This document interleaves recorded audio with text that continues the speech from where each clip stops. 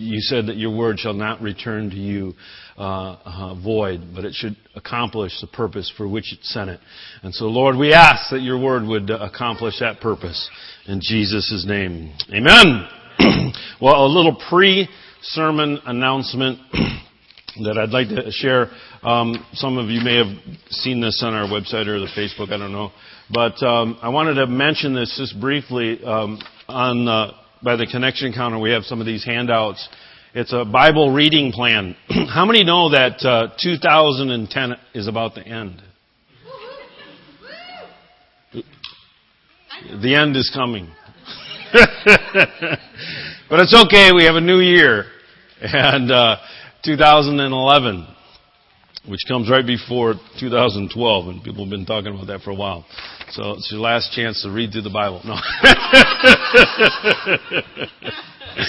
No, I came across this. I'm always trying to find ways to encourage and equip people to read through their Bible. And this is a good reading program.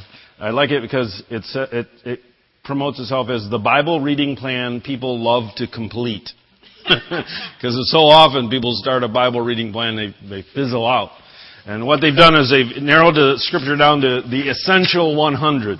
So 100 passages that if you read through these 100 passages, you'll have, the gist of the Bible, and you'll get most Bible references from sermons. And it's like all the good parts without having to wade through all the rest. No.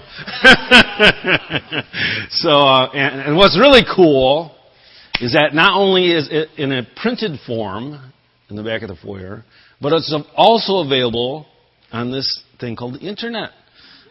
And if you have a smartphone, regardless of whether it's an Android or an iPhone or a BlackBerry, you can read your Bible right from your phone, which is what I do many mornings, or on your computer and make notes. So you can access it from any number of ways, and it's an easy reading plan. Is that good?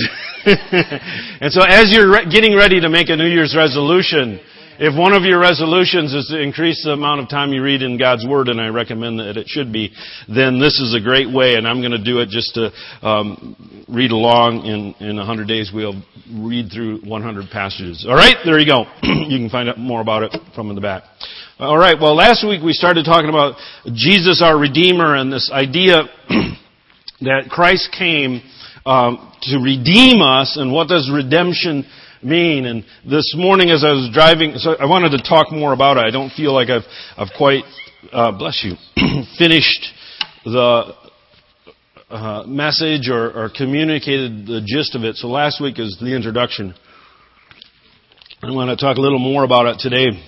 And as I was driving in, I was reminded, I felt impressed by the Lord that, sin came into the world.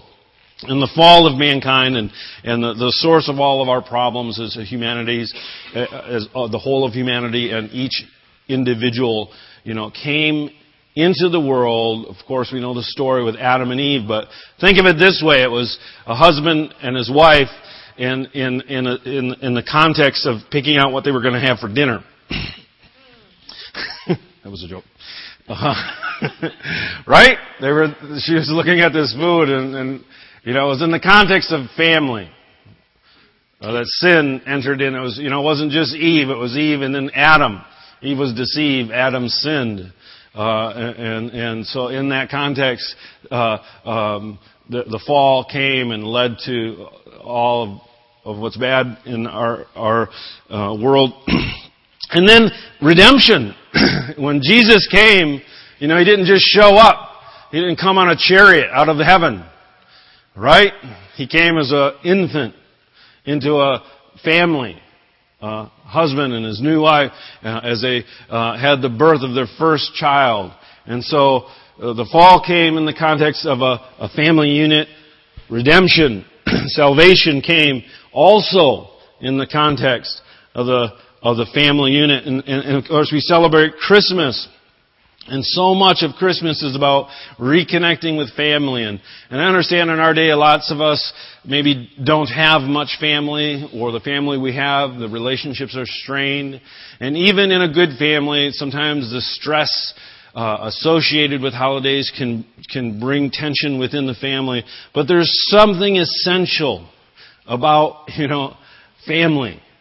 That it is part of the redemptive process. It goes to the core, the essence of what God is all about. And that's why, Jesus came, that's part of the reason why Jesus came as an infant, to grow up in a family where there was a mom and a dad, and later on brothers and sisters, we find out. And so it was in a regular home. And I just want to encourage you that, regardless of the difficulties you may experience, or people you love are experience in their marriage or in their family, that's where redemption comes. God is very interested in this thing called marriage and family. Okay? The story of the Bible begins and ends in the context of marriage and family. Story of John the Baptist, also a story of a family, a woman who longed to have a child for many years and finally has one. And we're going to read Luke chapter 1, verse 68. Luke 1, 68. Matthew, Mark, Luke. My phone back now. I usually have it printed out, but I didn't want to print all the notes. And I'm not going to read the whole story. I was going to read the whole story. I don't want to take the time. But verse 59 through 80 is the story of Zacharias and Elizabeth and the birth of John and some of the things related to John being presented in the temple, and the Simeon and Anna coming. Oh, that was Jesus. John being presented in the temple, and in Zacharias' prophecy, when John is named John, and Zacharias then is able to speak after not being able to speak since the angel appeared to him, and so he has a prophecy, and that's in verse 68, Luke chapter 1, verse 68. It says, "Blessed," this is now his father Zacharias was filled with the Holy Spirit and prophesied. So Zacharias goes into Holy Spirit mode and starts prophesying over his son, John, that was born and dedicated in the temple. It says, Blessed is the Lord God of Israel, for He has visited and redeemed His people and raised up a horn of salvation for us in the house of His servant David. In the Message, this verse is translated this way. Blessed be the Lord, the God of Israel. He came and He set His people free. He set the power of salvation in the center of our lives. I like that, how it emphasizes that the power of salvation God set right into the center of our lives and in the very house of David, His servant. The commentator Clark brings out that there are two essential aspects that Zacharias praises God for in this beginning, in these two little verses here. It says that the two things that God is praised for is that God has chosen to visit His people and that He has ransomed them. Okay? So the fact that Zacharias is praising God for visiting His people and for ransoming them. And I'm going to read from the commentary. It says that God visits His people in the incarnation of Jesus Christ. Alright? Therefore, this Christ is called by Zacharias, Jehovah, the God of Israel. When he says there, Blessed is the Lord God of Israel. Alright? For He has visited, and he's talking about the Christ who John came to prepare the way for. And so, in Christ, Jehovah, Yahweh, the God of Abraham, Isaac, and Jacob, the God of Israel, has visited, has come. Alright? So in the incarnation of Jesus Christ, therefore this Christ is called by Him Jehovah, the God of Israel. Here the highest and most glorious character of the supreme being is given to Christ. So there's a very clear prophetic declaration that in Christ, God, the God of the Old Testament, has come. Alright? In the person of Christ. Jesus is God in the flesh. That's the point. The second is that God didn't just come in Christ, but He came to redeem. All right, this God redeems His people, for it is for this end that He visits them. Why did Jesus come? He came to bring redemption. All right? His soul is about to be made a sacrifice for sin. He becomes flesh that He may suffer and die for the sin of the world. God, by taking upon Him the nature of man, has redeemed that nature from eternal ruin. All right? God came in the form of Jesus Christ, right? And God, by taking upon Himself the nature of man, has redeemed that nature from eternal ruin. This is so important. Listen, apart from Christ, human nature in general, humanity, okay, and in specific, you and I, are still in bondage. All right? Corrupt. Defiled. There's certainly evidence of that throughout the world, that the world system, the whole of humanity is broken down. The fact that we can continue to live in any form of order is amazing. All right? And in certain places it works really well, but if you look in other places like Haiti or different places in the world, there's just a total collapse. And it's almost always, if not always, due to corruption, due to sin. Okay? It's not just lack of resources. It's because we have more than enough food to feed everybody on the planet. All right? It's lack of character to get what is needed to the people that need it and to end the fighting and disputes. In Romans chapter 8, verse 1, it says, "There is now no condemnation to those who are in Christ Jesus, who do not walk according to the flesh, but according to the Spirit."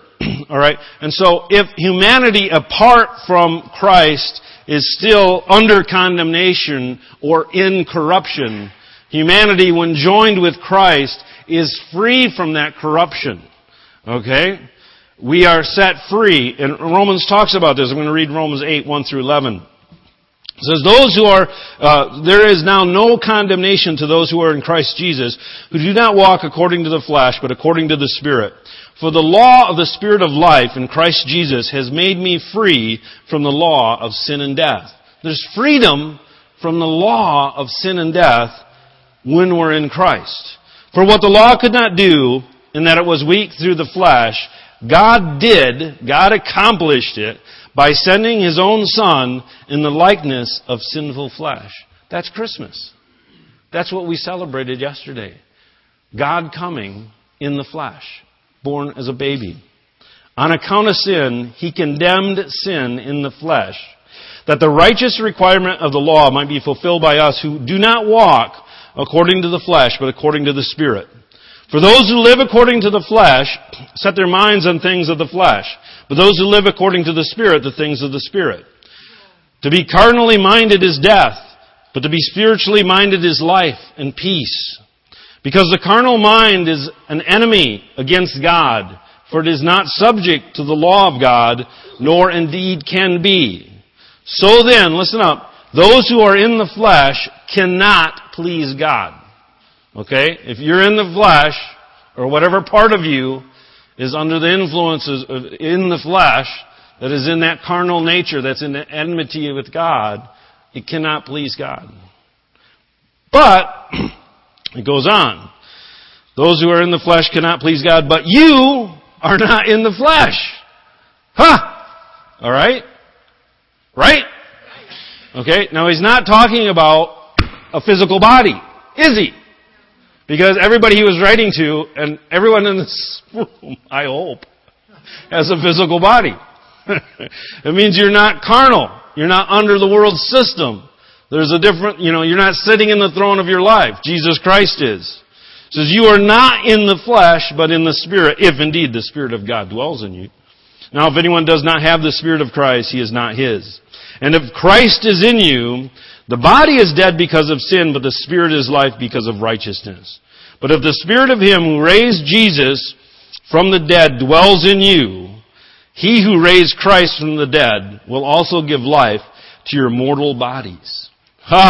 Through His Spirit who dwells in you. And so the idea here, and there's a lot, books have been and will continue to be, whole sermons. I could spend a year preaching just on that text.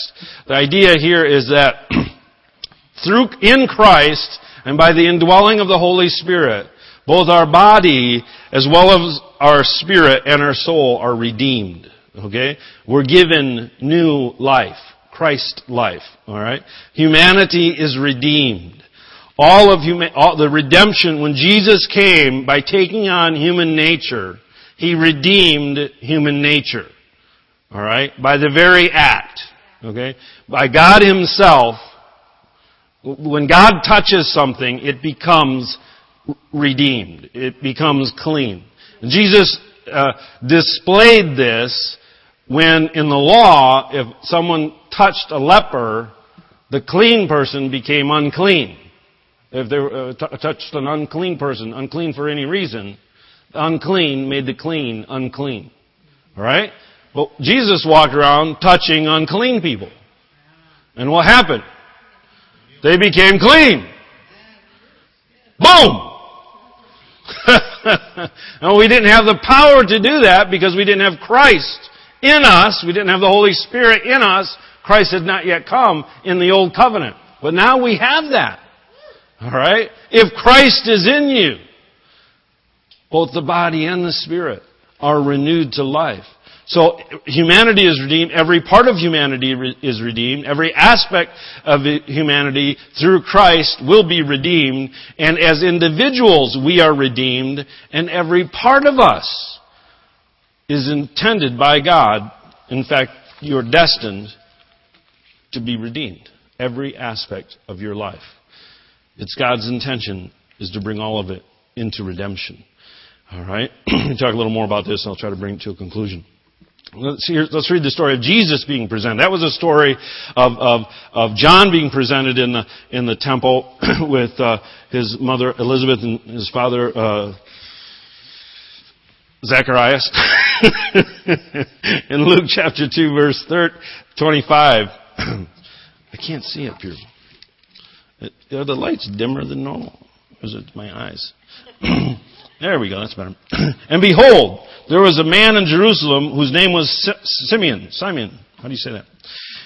Simeon. And this man was just and devout, waiting for the consolation of Israel. And the Holy Spirit was upon him. And it had been revealed to him by the Holy Spirit that he would not see death before he had seen the Lord's Christ. I wonder what that was like.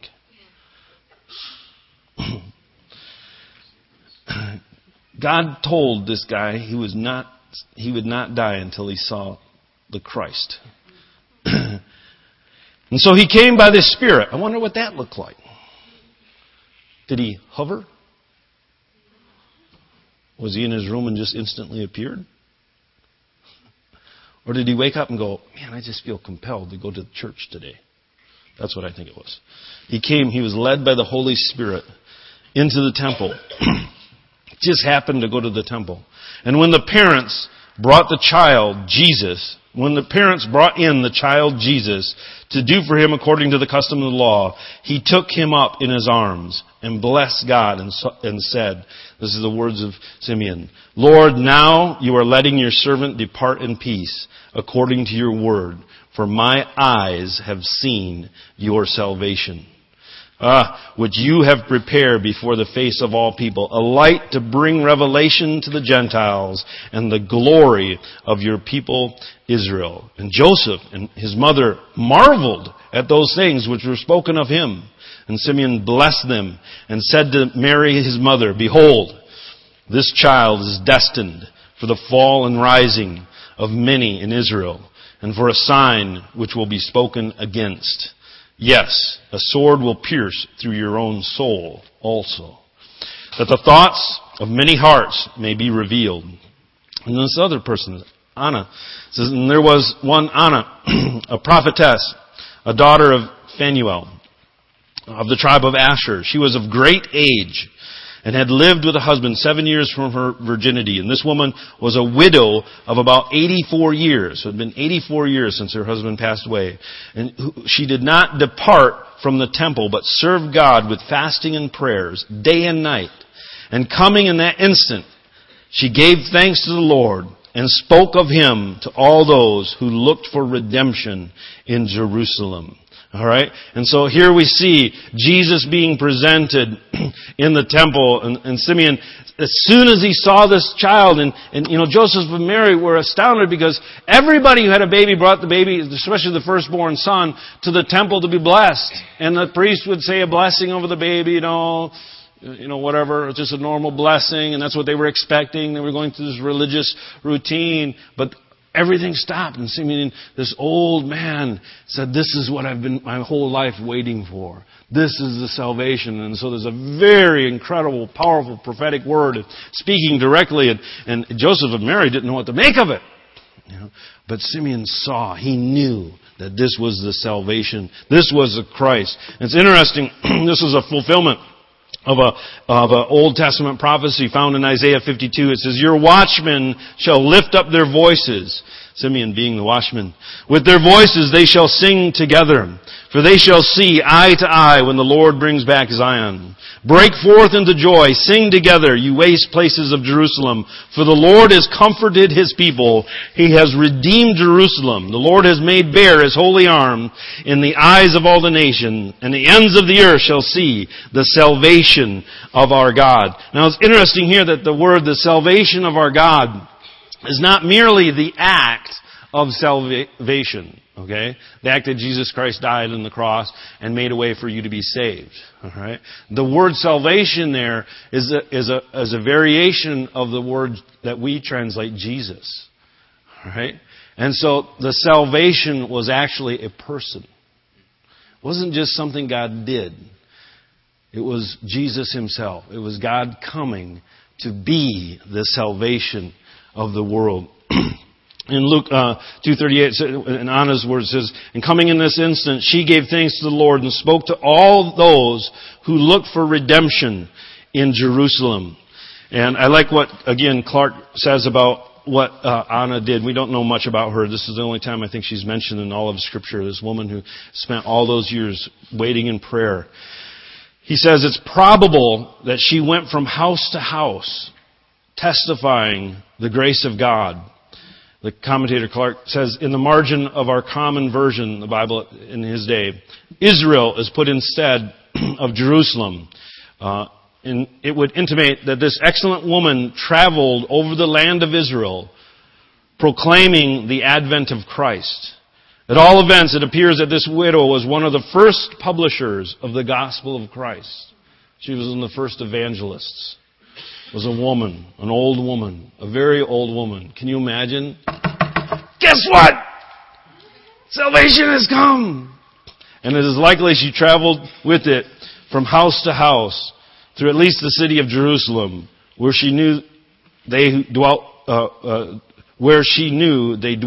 who were expecting the salvation of God, or at least those who were looking for it, who were ready, who were primed. You see, the nation was not ready, and the scholars and the scribes weren't ready to receive Christ. They rejected Him, but there were many people that were ready, that were waiting. They knew that it was time for Christ to come, and they were anxiously waiting, like Simeon and Anna and others.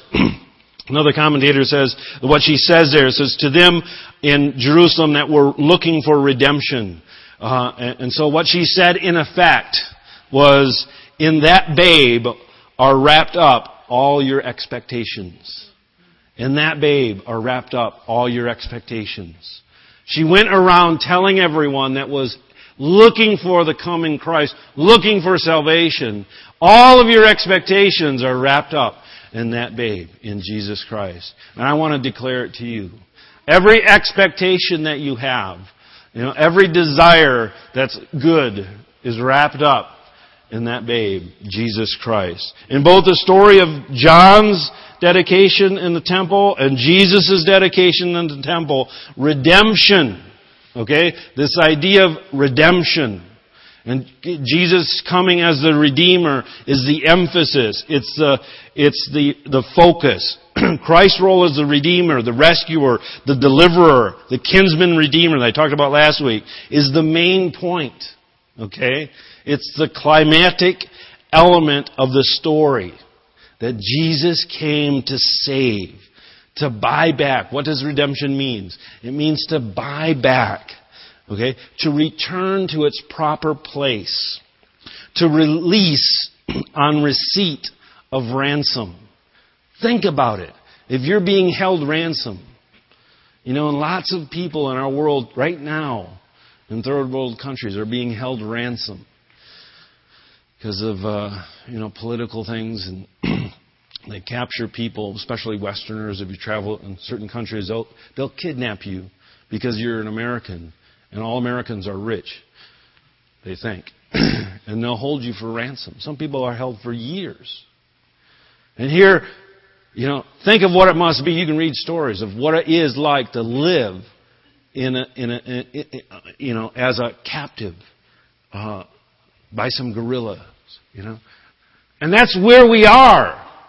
In reality, in a spiritual reality, is that the rebellion led by Satan is holding humanity captive. All right? And when the ransom of someone comes that cannot be held captive because of his innate power and ability, walks into the guerrilla camp, lays down the ransom, and takes you out of there, can you imagine how you would feel? That now, after years of being held in bondage, you're being returned to your family because this person came and paid the price. That's what redemption is about. To liberate by paying of ransom. To liberate, to cause to be released to oneself by payment of a ransom. To deliver, listen to this, from evils of every kind, internal and external. To be delivered from evils of every kind, internal and external. So all of the evil, all of the stuff you have inside that's holding you captive, you know what? The majority of the problems in your life are not caused by other people. You're the other people. Really, listen, folks. Deal with this. This is truth. But Jesus came to redeem you from that. He paid the price to set you free from you and from your own brokenness and your own corruption, as well as from those against you. Every aspect of life held captive, He comes to redeem. Every aspect held captive by the enemy. Every aspect of life stained by sin. Every aspect that's corrupted, abused, neglected, or forsaken. Every aspect that's damaged or destroyed, stolen or broken. Listen, every part of humanity and every part of each individual's lives, including yours and mine, that God intends for good and has not yet attained that good that God intended in Christ, His ransom pays the price for that to be redeemed. Okay? And you have to embrace that. You must embrace this. All right, that's His intention. Now, we haven't seen it, okay? I'm not talking about universalism where everybody ends up in heaven. I'm talking about Christ's work comes and has the power to redeem, to buy back, to bring back into its proper place whatever is not in its proper place, whatever is held bondage or corrupted. If anyone is in Christ, it says in 2 Corinthians 5:17, if anyone is in Christ, you must be in Christ, he is a new creation. Old things have passed away. Behold, all things have become new. Now all things are of God. And He who has reconciled us to Himself through Jesus Christ and has given us the ministry of reconciliation. That is, that God was in Christ reconciling the world to Himself, not imputing their trespasses to them, and has committed to us the word of reconciliation. Now then, we are ambassadors for Christ, as though God were pleading through us. We implore you on Christ's behalf, be reconciled to God. For He made Him who knew no sin to be sin for us, speaking of Jesus, that we might become the righteousness of God in Him. That's what Christmas is all about. That Jesus came. Think of it this way. And this is actually what I wanted to get to. But usually the conclusion is what you want to get to. But this is where I actually wrote this first, and then went back and filled in all the rest. Think of a person who's energetic, okay? And whenever and you know this person, whenever this person walks in the room, their energy energizes other people. All right? And it's like the life of the party. That's the easiest one. It's like, man, when you're around this person, you actually start feeling more energetic because they're so bubbly, or over the top, and you get excited about it. And, or someone who's really socially loves to talk, and if they're in the room, boy, there's the conversation is flowing, and people are talking, and they walk out of the room, and pretty soon everybody's just kind of staring at the feet. You know what I'm talking about? A personality trait that just does that. And we can see that in people, that if you have a particular personality trait, it can be transferred or influence other people. Does that make sense? Anybody with me here? Okay. God has a personality trait. It's called Redeemer. Alright? Think of it this way. That because God by His very nature redeems, being in His presence works redemption. Alright? In other words, if you're close to God, the redemption process is you will be influenced by it, because by His very nature, everything God touches, God redeems. I love this. I've been thinking about this for a long time. He redeems everything. Everything God comes into contact. The enemy comes to steal, kill, and destroy. But Jesus comes to heal the broken, right? To restore, not to steal, but to restore. And to set free, not to bring into bondage. It's just what He does. That's what happens when you're around Him. Alright? And those who refuse that redemptive process. Now there is a process of redemption. It's called confession and repentance. And good works. Changing your behavior. Agreeing with God. If you refuse that, you're forced to retreat or resist. Okay? And ultimately are repulsed.